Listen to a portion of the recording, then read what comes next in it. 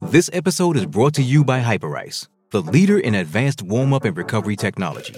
They have tons of innovative products, like Venom-heated wearables to help soothe sore back muscles, Normatec compression boots to speed up recovery and increase circulation, and Hypervolt massage guns to improve mobility.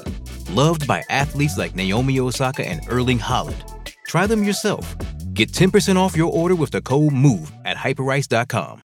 The Tennis Gambling Podcast and the Sports Gam Podcast are presented by Circa Sports. Circa Sports is back with their Circa Survivor and Circa Millions contests. $14 million up for grabs. Get all the details at circasports.com.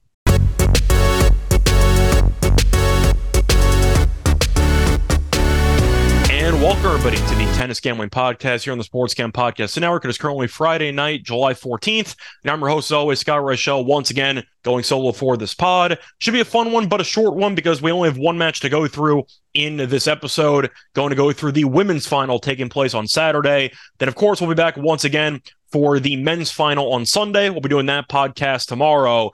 Alcaraz Djokovic should be a lot of fun. Looking forward to it. Hopefully the cramping doesn't come back for Alcaraz, but either way, we'll talk about that match in more detail in the next episode. But for the sake of this episode, once again, we're going to only talk about one match, and we're also going to recap what happened in our lock and dog picks before that, obviously, and then do cover some news.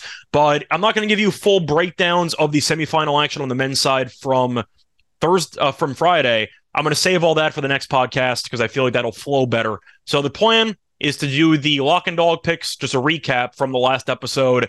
Then I'll do some news and some overall takeaways from the women's semifinal matches. And then I'll go through the preview before doing the lock and dog picks for that women's semi. But time to get into the actual housekeeping once again. Got to start off with the lock and dog picks from the last episode. Overall, not bad. Could have been a lot better, but still not bad. Ended up winning the lock with Alcaraz minus 1.5 sets.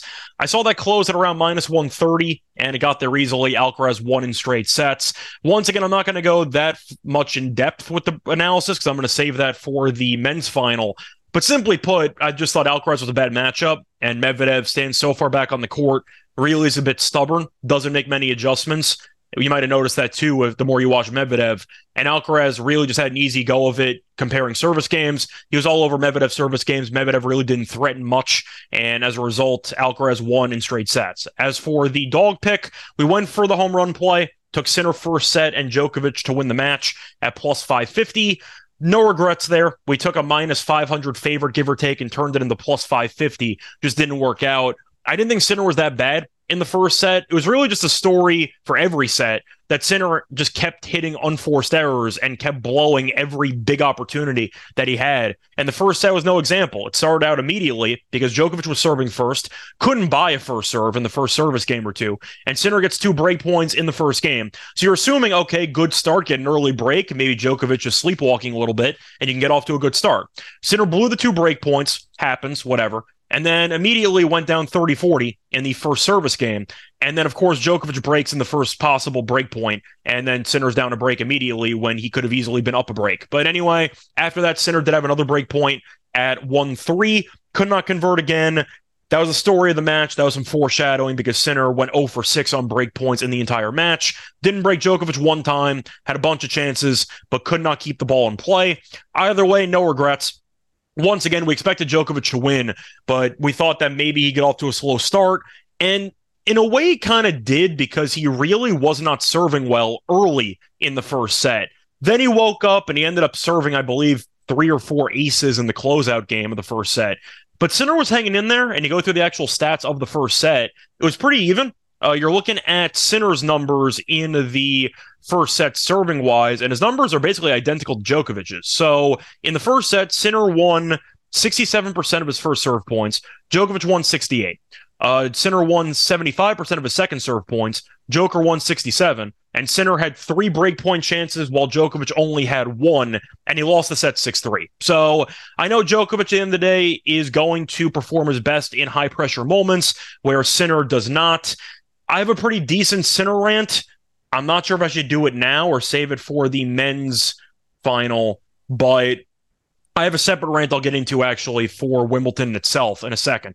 But for the sake of the Sinner match against Djokovic, he was handed a bunch of opportunities. He had 2 set points in the third set, and he blew all of them, but I'll save that once again for later. But for the sake of our bet, Sinner had some chances early, couldn't convert, and then Djokovic eventually was solid enough on some big points, especially with the serve, to close out the first set. So went 1-1. No regrets, though, once again, trying to get a $5 favorite at plus 500 or 550. So it happens, picked up a loss, but at least Alcaraz got the job done. So anyway, that's going to do it for the actual recap. Now I get to transition over to my brief rant, which is going to be based on really Wimbledon again. And it's mostly involving the tournament organizers, which I've made several roasts about so far this season, so far this tournament, mostly involving the curfew and the actual lack of lighting on the outdoor courts because of darkness. But this is actually going to be a little bit different, and I do think it's very important to mention. The court quality is something that I need to bring up because I understand that center court is very busy. You have the women's matches, you have the men's matches. The men were off on a Thursday, but the women played some semis. I get it. You have a lot of usage on that court. Having said that, the court is a disaster. And I understand that you're trying to play it on grass, yet you have dirt patches all over the baseline. I get some of the big reason for that is because that's where the players stand, and the more you stand there and run around, you're going to knock some grass off. But Sinner's slipping all over the place the entire match, and Djokovic is slipping too. I noticed he was having some pretty serious footing issues at times as the match went on. And I know, once again, it is grass, so it's going to be naturally more slippery than the other surfaces, clay and hard court. But still, I have to at least point out that for a semifinal, the court quality really in both semifinal matches was atrocious. And I just have to bring it up because I know Wimbledon is regarded as being such a phenomenal venue and how it's regarded as being one of the best tournaments in tennis. Some people think it's the best. I mentioned this before with the curfew and everything, but I feel we got to talk about Wimbledon losing some of its luster over the last couple of years. I think Wimbledon kind of sucks. I just want to bring it up. And no, it's not because Djokovic and Federer and Sampras have won pretty much all the Wimbledons for the last 20 years. That's not why. I don't care if you have the same players winning. It happens. You know, the French Open had Nadal win for about 20 years. But the point is, I feel like the overall tournament organizers do such a bad job of basic match preparation and basic tournament preparation that I have to at least call them out for it. And I feel like Wimbledon is kind of coasting based on its reputation, but they've really just done a crappy job when it comes to the preparation for this year's event especially. And yes, I understand the lighting stuff. That's not one person's fault at the actual venue. That's the overall tournament organizers having to spend money to invest in improving the tournament in the future.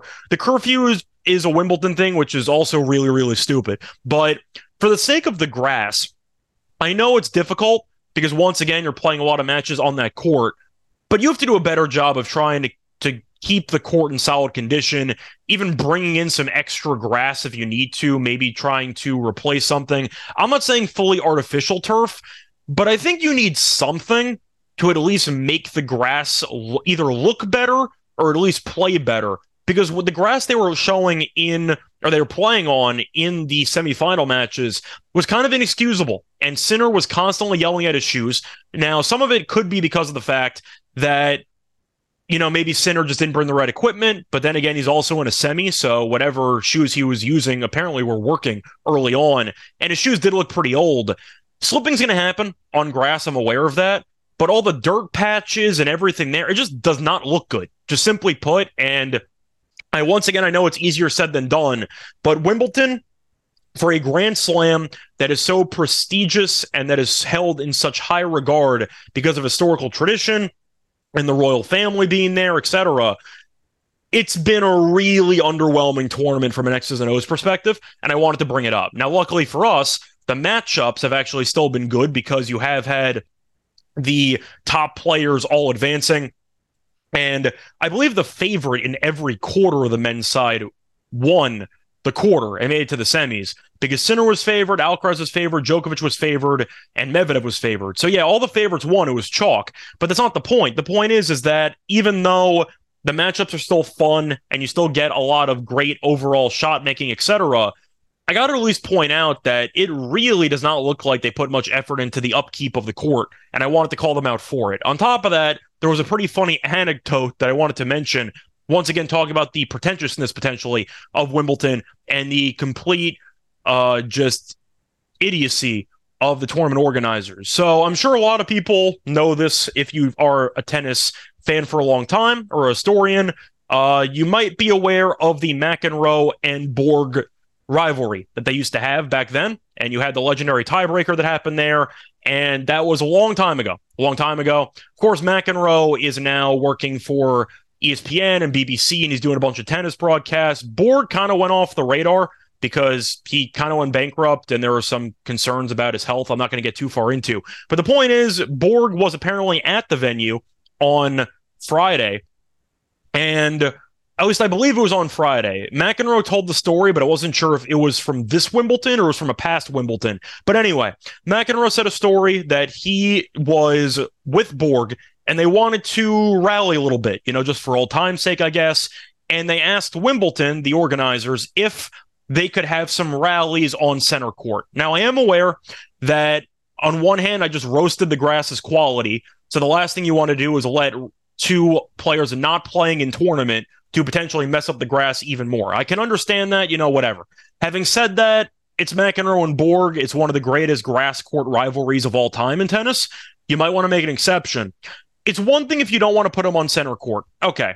You have a couple other main courts. Throw them on there. They're being used for what? Doubles? Come on. You can throw them on one of these secondary courts there that are still under a roof and that are still held in some high regard.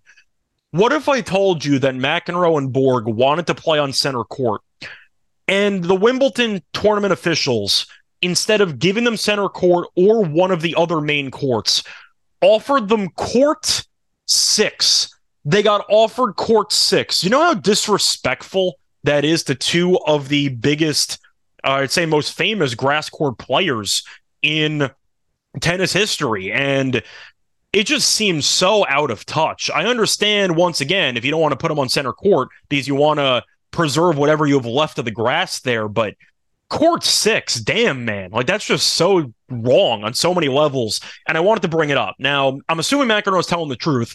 Nobody asked him about it. He just volunteered that story during the broadcast, and I'm happy he did, because I think it kind of sums up perfectly in a short anecdote of how clueless the actual tournament officials are, and why I think Wimbledon is probably the most overrated Grand Slam event out of all of them. But anyway, wanted to mention that. I thought the McEnroe story was interesting and kind of pathetic, but I at least wanted to bring it up because of how absurd it is, and it's something that you'd assume was a lie if somebody told you that story and you didn't actually realize McEnroe told the story himself, because it sounds that outlandish. But either way, point is, the tournament officials at Wimbledon are really, really bad at their jobs, and I think Wimbledon is the worst of all the 4 Grand Slams. Anyway, that's going to do it for the actual recap of the picks, as well as some of the news stories that happened over the last day or two. Now it's time to get into the actual recap of the women's semifinal matches that took place on Thursday. I did this briefly because, once again, we had the lock and dog picks from one of the earlier episodes on the semifinal matches. So obviously we talked about a little bit of those 2 matches, but for the sake of going through it one more time, you had Vondrousova, who was able to beat Svitolina as a slight favorite at around -137. Simply put, Svitolina couldn't serve the entire match. She landed 73% of her first serve points and only won 48% of her first serve points. Vondrousova was returning so well, and Svitolina really couldn't do anything. She got broken 6 times, and it just wasn't a good time for Svitolina. She made a good run, but Vondrousova's returning has really been a story of this tournament, and she's been really good at limiting aces, at forcing her opponents into a lot of high-pressure situations in their service games, and most of the time they have blinked, and Vondrousova's capitalized. But for the sake of that matchup, Vondrousova kind of buried her, really not much more to add. Match did not take long, took an hour and 15, pretty straightforward. Then for the second match of the women's semifinal, you ended up having Jabeur taking on Sabalenka, which was, of course, the main event for the Thursday card. And for that matchup, Sabalenka was a favorite, and it looked pretty good early on. Of course, I mentioned this in the last episode as we had Sabalenka minus 1.5 games, and unfortunately, she choked the entire match away. But Sabalenka needed to win 2 more matches to be the number 1 player in the world, and she was up a set and a break. She was up 4-2 in the second set, and on top of it being 4-2, it was 4-3, and she had 2 game points. So she was 1 point away from being 1 game away from advancing to the Wimbledon final, and then she fell apart. She ended up losing the final 4 games of the second set, and then ended up going down a break at 2-3, and Jabeur held it out and ended up winning the match, final set 6-3 in the end. Sabalenka, I got to talk about briefly, because I know she was able to win the Australian Open, and congrats to her for winning a Grand Slam title. It's not easy. She's a pretty bad choker, and we're going to have to talk about this moving forward, because it's really rough when you choke that badly in the French Open semi, where you're against a player you should beat in Mukova, and then you just completely fell apart. I forgot the exact number. She lost, like 17 of the last 21 points in that match? She completely fell apart, and you're thinking, okay, it happens. It's a one-off. She won a title. It's fine. And then she chokes again in Wimbledon. It wasn't as bad as the Mukova choke. The Mukova one's an all-timer. But still, the point is, Sabalenka, for being the number 2 ranked player in the world, is really bad in clutch moments, and I wanted to at least bring it up. Now, of course, it takes 2 to tango. If Sabalenka is going to choke, that means Jabeur has to do her part to make the comeback, and she did. So Jabeur, props to her. She did a great job. But I want to at least point out that Sabalenka, for an elite player, a part of a big 3 that should be dominating women's tennis for the next decade, she's really bad in some big matches, especially when she has leads, and I wanted to bring it up. It's a good thing she won the Australian Open, because if she did not, it would be a huge conversation about how she's probably the biggest choker on tour and how she can never win the biggest match. She's going to be able to avoid that type of discourse, for a while, because you're looking at the fact that she does have a title and the fact that she was on the cusp of being the number 1 player in the world. But I got to at least bring it up, because besides the Australian Open, she's been really bad in some big matches with leads. And I do think that when you're looking at how to evaluate these players, Swiatek, I know, lost in Wimbledon. She's also not a good grass court player. But you're talking about a player who we know has risen to the occasion most of the time. Rybakina ended up winning the Wimbledon final. She's had some big moments as well.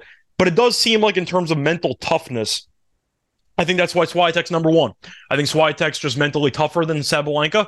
And I think that's why currently Sabalenka is unable to get over that hump, and why she's stuck in the number 2 spot. Now, Rybakina and Sabalenka, you can argue, might be neck and neck in terms of mental toughness, because I'd probably argue Sabalenka's better at it, but then again, I'd probably argue Rybakina might be better at it, but Sabalenka beat her in a 3-set war in the Australian Open, which might be a tiebreaker, just based on how you want to evaluate those 3 players in terms of mental game. But Sabalenka is clearly behind Swiatek, as far as I'm concerned, with the mental edge. And I think that's why Swiatek is viewed as being a little bit above the other 2. It's somewhat close, but I do think when you're looking at evaluating all 3 players, I have Swiatek 1, I have Sabalenka 2, and Rybakina basically being 2B. But I think there's I don't want to say a large gap, but a decent gap between Swiatek and the other 2. But anyway, time to talk about the player that actually won that match, Jabeur, because she ended up once again rallying, and she's had a couple of moments in the last few rounds where things looked a little bit grim, and she was able to come back, lost the first set to Rybakina, for example, and then ended up losing the first set to Sabalenka. Really the exact same situation. Lost the first set 7-6, and then ended up having some moments where it looked like it could get away from her. Now, it wasn't as serious in the Rybakina match, because as a whole, the second set was pretty straightforward. Rybakina did have 3 breakpoint chances at 2-2, but Jabeur also had 3 breakpoint chances at 1-1 and couldn't, at 1-0 and couldn't convert. So the point is, it seemed like the second set was more straightforward in that match. And then you ended up seeing Rybakina kind of fall apart there in the third set. But Sabalenka was up a break in the second, and then everything fell apart. And that's kind of the difference between those two matches, which is why I think the mental toughness discussion needs to be brought up with more criticism towards Sabalenka, at least in this case. But Jabeur, once again, beating Sabalenka and beating Rybakina in Wimbledon is extremely impressive. And I have to at least bring it up because you're beating two of the big three. That's impressive. So Jabeur, once again, massive favorite for this matchup. And now we'll transition over into the odds. Jabeur is minus 225. Vondrousova is plus 195. The spread is 3.5 games, or 2.5 if you want to pay some juice. 2.5 is minus 135 towards Jabeur, and plus 2.5 is plus 105. Jabeur minus 3.5 games is plus 105. Vondrousova is minus 125 for the plus 3.5. Over-under is 21.5. 20.5 is minus 150 to the over, so I'm going to skip that. But 21.5 is minus 115. The under is minus 105. If you want an alt line, 22.5 is plus 110 for the over. The under is minus 140. Match to go to 3 sets is a plus 135. So for starters, I got to go through the head-to-head like we always do. And recently, surprisingly, they've actually faced off a decent amount so far this season, and that kind of shocked me because I couldn't recall any of those matches. But Vondrousova's had some success against Jabeur in the past, and to go through the actual results from this year, they faced off in Indian Wells, and Vondrousova beat her in straight sets. Competitive, though, 7-6, 6-4. They faced off in the Australian Open this year, which I do not remember, and Vondrousova won that one in 3, 6-1, 5-7, 6-1. So the two matches this year, both on hard court, but Vondrousova has done well, and she's won both matches. They faced off on clay in 2022. Jabeur won that one in 3. They have one grass match in their careers. They faced off on grass in Eastbourne back in 2021, and Jabeur won that one 6-3, 7-6. Does it mean much? Not really. I mean, Jabeur's best service is definitely grass, so that is a factor. But that was also roughly 2 years ago, so I'm not sure if that matters. But for the sake of this overall matchup, I wanted to at least bring up the fact that Vondrousova has had success against Jabeur over the past year, or I should say past couple months, because she is 2-0 against Jabeur so far in 2023. But for the sake of this overall match, I mentioned some of the pathway for Jabeur, beating the likes of Rybakina and beating Sabalenka. To go through the other players that she has beaten so far in this event, once again, very difficult path, and she's passed with flying colors. She ended up beating Kvitova in straight sets. Kvitova was playing some good tennis too. She's a good grass court player. Beat Andreescu. Bianca is once again a former U.S. Open champion, but she's a bit of a head case, and we know that she's still very talented, a lot of firepower. So I have to at least bring up the fact that beating her is impressive, but once again, that's another former Grand Slam champion that she beat. So that is impressive to win 4 straight matches against top-tier players. And once again, she passed with flying colors. She also was able to beat a couple of lower-ranked opponents in the first 2 rounds in straight sets. So Jabeur has looked very, very good. Now, as for Vondrousova, she's looked good too. To mention her actual matches here, faced off against Svitolina, obviously, won that one in straight sets. Beat Pegula, which is a nice win over a top 10 opponent in 3. Beat Buskova, lost the first set, but came back and won. Faced off against Vekic, won that one, and then beat a couple other lower-ranked players in the first 2 rounds in straight sets. The point is, even though she did make a final, and beating Svitolina, beating Pegula is a good win. Like, don't get me wrong, Pegula is a good grass court player, and Pegula is currently ranked within the top 5. That's a very nice win. Svitolina was a top 10 player who seems to be regaining form, but it's tough to evaluate how impressive that win actually is, since she's still ranked relatively high. And Svitolina also did a lot of the dirty work for Vondrousova because of the fact that Svitolina upset a lot of players who were highly ranked and that Vondrousova might have had to beat in a deep run, and instead Vondrousova got to match up against a Cinderella story with Svitolina. Now, once again, not trying to fully disrespect Svitolina because I know how good she is, but it definitely was beneficial for Vondrousova that Svitolina did beat up on a lot of the higher ranked players in their section. But either way, point is to go through the actual odds here. I agree with Jabeur being favored, especially as the defending runner-up, and I do think that Jabeur is going to win. I think that she has taken it personally to finally get over the hump after being so close yet so far last year, and I do think when you're looking at how these players match up, even though Vondrousova has been good against Jabeur this season, grass is completely different than hard court, and I do think that Jabeur is easily the more comfortable player on grass. Now, I'm not saying that Vondrousova is going to get run out of the building. That's not what I'm saying. I think it's going to be a war, but I think that last year we saw Jabeur losing 3 to Rybakina. I see this going 3, but I do think that Jabeur is going to win. Is she going to lose the first set? Maybe, because she's lost the first set in each of the last 2 matches. Then again, that was against 2 of the top 3 players in the world on the women's side. So maybe you'll see Jabeur come back again, maybe not. But it's the fact that Jabeur has shown so much resolve in this event, which gives me faith that she will be willing to go down swinging. And I am a bit concerned that if Vondrousova, in the biggest match of her career, goes down early, am I sure she's not going to mentally crack?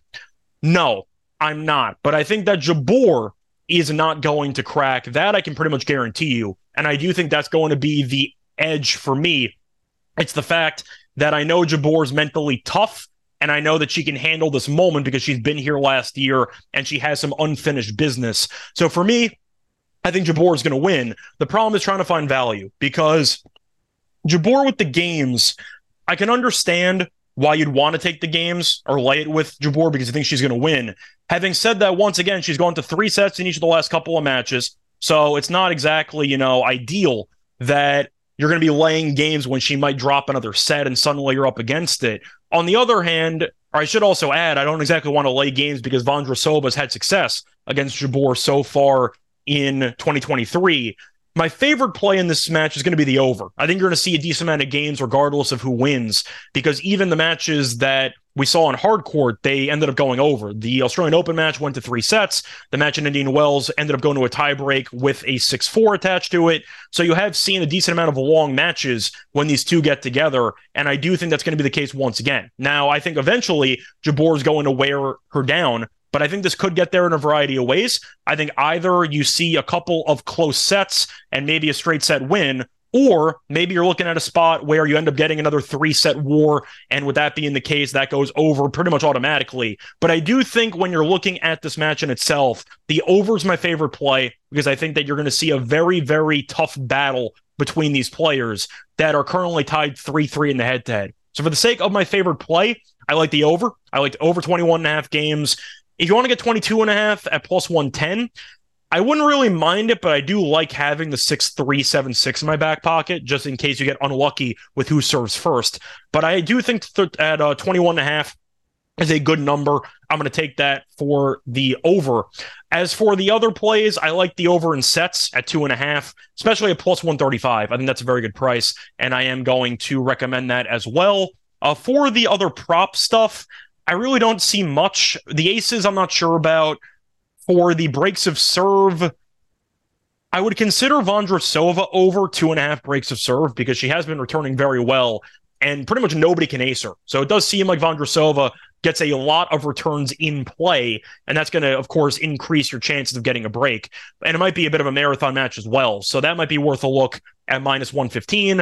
I don't have much else, though. Not really a strong play on the breaks there, just giving a slight lean in that direction. But once again, I'm expecting a very, very fun, entertaining, and close match, but I do think at the end of it, Jabeur will win the championship, and I do think she will finally be able to avenge her really difficult Wimbledon final loss last year. She already avenged it by beating Rybakina, but now she can fully complete the cycle by actually lifting the trophy by the end of it. So anyway, that's my thoughts on the women's final. Now it's time to get into the actual lock and dog picks on this one match, but before we do that, can I have a quick word from our sponsor? We're also brought to you by Circa Sports. Circa Millions and Circa Survivor are back. $14 million in guaranteed prizes up for grabs. Circa Millions is pretty simple. 5 NFL picks against the spread each week. There's a leaderboard, and depending on how well you do, you can make yourself some serious money. On top of that, Circa Survivor is a different but fun way to get in on the NFL action. Pick a different moneyline winner each week. You cannot use, once again, the same team twice, and whoever's the last team standing or last person standing ends up winning the grand prize. Or if multiple people do make it to the end of the season, then you chop whatever the grand prize is. And on top of that, you can enter in Vegas, but play from anywhere using a proxy. And Sports Cam Podcast will be out there last weekend in August, so stop by and say hi to the gang. Circasports.com for all the details, circasports.com. What would you do if you ended up winning all that money. Possibilities are endless. I would probably go on vacation. I'd travel a lot, maybe buy a ticket to the Super Bowl. We'd see. But the point is, it would be a lot of fun to, of course, get in on the action by winning. And for me, the picks that I'll look at for Survivor, there's a lot of potential options. Once again, the season's so far out there. I would fade the Cardinals, just simply put, with Kyler being on the shelf, and we know Arizona's got the lowest win total of any team. I'd probably just fade the Cardinals, play it safe. There's different philosophies when it comes to Survivor, where some people try to save the best teams for last. Others try to just get the best teams out of the way because you have more faith in them. I'm more of an option B guy. I'd rather just try to survive as long as possible and worry about the planning after. But I do think taking the Commanders in the first game at home against the Cardinals is worth a look because the Cardinals should be a mess. So that would be my thoughts for the week 1 of Survivor. But once again, get in on the action at Circus Sports, circusports.com for all of the details. We're also brought to you by Underdog Fantasy. Best Ball Mania 4 is here, and Underdog Fantasy is giving away $15 million in prizes. Underdog Pick'em is also another great way to get down your favorite MLB and college baseball player props. So many ways to win over at Underdog, and it's active in so many states. Head over to UnderdogFantasy.com, use the promo code SGPN for a 100% deposit bonus up to $100. It's UnderdogFantasy.com, promo code SGPN. Hey, it's Kaylee Cuoco for Priceline. Ready to go to your happy place for a happy price? Well, why didn't you say so? Just download the Priceline app right now and save up to 60% on hotels. So whether it's Cousin Kevin's Kazoo Concert in Kansas City, go Kevin, or Becky's Bachelorette Bash in Bermuda, you never have to miss a trip ever again. So download the Priceline app today. Your savings are waiting. Go to your happy place for a happy price. Go to your happy price, Priceline.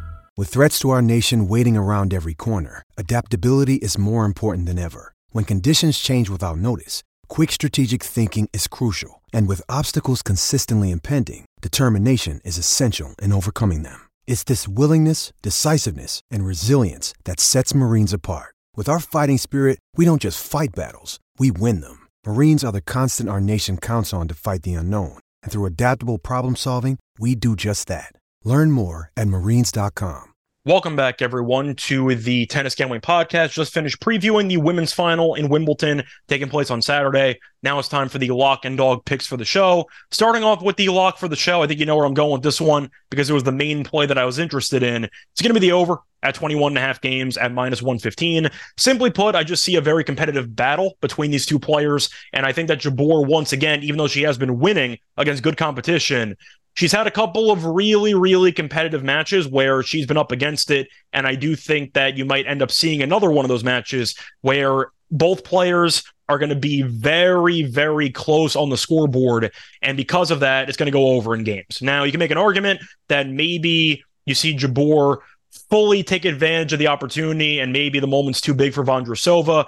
I'm not sure about that. I just think that you're going to see a very fun and close match. You've seen Jabeur go to 3 sets in 3 of her last 4 matches, including each of the last 2 matches. You're looking at Vondrousova, though. She did beat Svitolina in straight sets. Went to 3 sets, though, against Pegula. Went to 3 sets against Vondrousova. The point is she has been, against Buskova. The point is she has gone to 3 sets in 2 of her last 3 matches. So both players are no strangers to going into some deep water, so to speak. And I do think that when you're looking at how these players match up against each other, you're going to see a very competitive matchup. So give me the over 21.5 games as my lock. For my dog, I can go with the over 2.5 sets at +135. Having said that, I do think it's a little bit too close to the over 21.5 games. So it seems like a borderline double down play. And I can see a world where Jabeur wins in straight sets with a tiebreaker in it. So I do think I'm going to stay away from taking the over 2.5 sets as my dog. I still like it, but once again, I'd rather take the games in this case. As for my dog, though, I know it lost yesterday, but I think I got to go back to it because there's a prop that I found that I think has an insane amount of just value on it. And yes, I know it lost in the Sinner and Djokovic match, but just hear me out. It's going to be Vondrousova to win the first set and Jabeur to win the match. So Jabeur to come back from a set down, +750. You turn a -220 favorite into +750 for Jabeur to lose the first set when she has lost the first set in each of her last 2 matches. I think there's value on it. We've seen Jabeur have a couple of really, really tough first sets where she just can't win the tiebreak. Vondrousova's 2-0 in the head-to-head so far this year, and I do think that she might end up being able to get out to an early lead. And on top of those two matches, by the way, Jabeur also lost the first set to Andreescu. So she has lost the first set in 3 of her last 4 matches, and she's come back to win each time. So the fact that Jabeur can do what she's been doing in order to actually get to this point, and if she does it again, it's plus 750. I love the value. Now, would I be shocked if Jabeur won the first set and won the match? No. Would I be shocked if Vondrousova won the match? Shocked is not the right word, but I'm not expecting her to win the match. The point is, I'm trying to find some extra value, taking a minus 210 favorite, and you're saving roughly $9. I'm going to do it. I'm going to take the flyer. Give me Jabeur to lose the first set and win the match at plus 750 on DraftKings. So once again, the lock and dog for the show, the lock is going to be the over 21.5 games and minus 115, and the dog will be Vondrousova to win the first set and Jabeur to win the match at plus 750 on DraftKings. That's going to wrap it up for this episode. We'll be back once again for the men's final taking place on Sunday. We'll do the show on Saturday, though, obviously. Find me on Twitter at Rice Show Radio. Find me on the NBA show, the MLB show. Find me on the WNBA show as well, the NFL show. A lot of podcasts, you get the point. Until next time, good luck to all of you and all of your bets. Bye, everyone.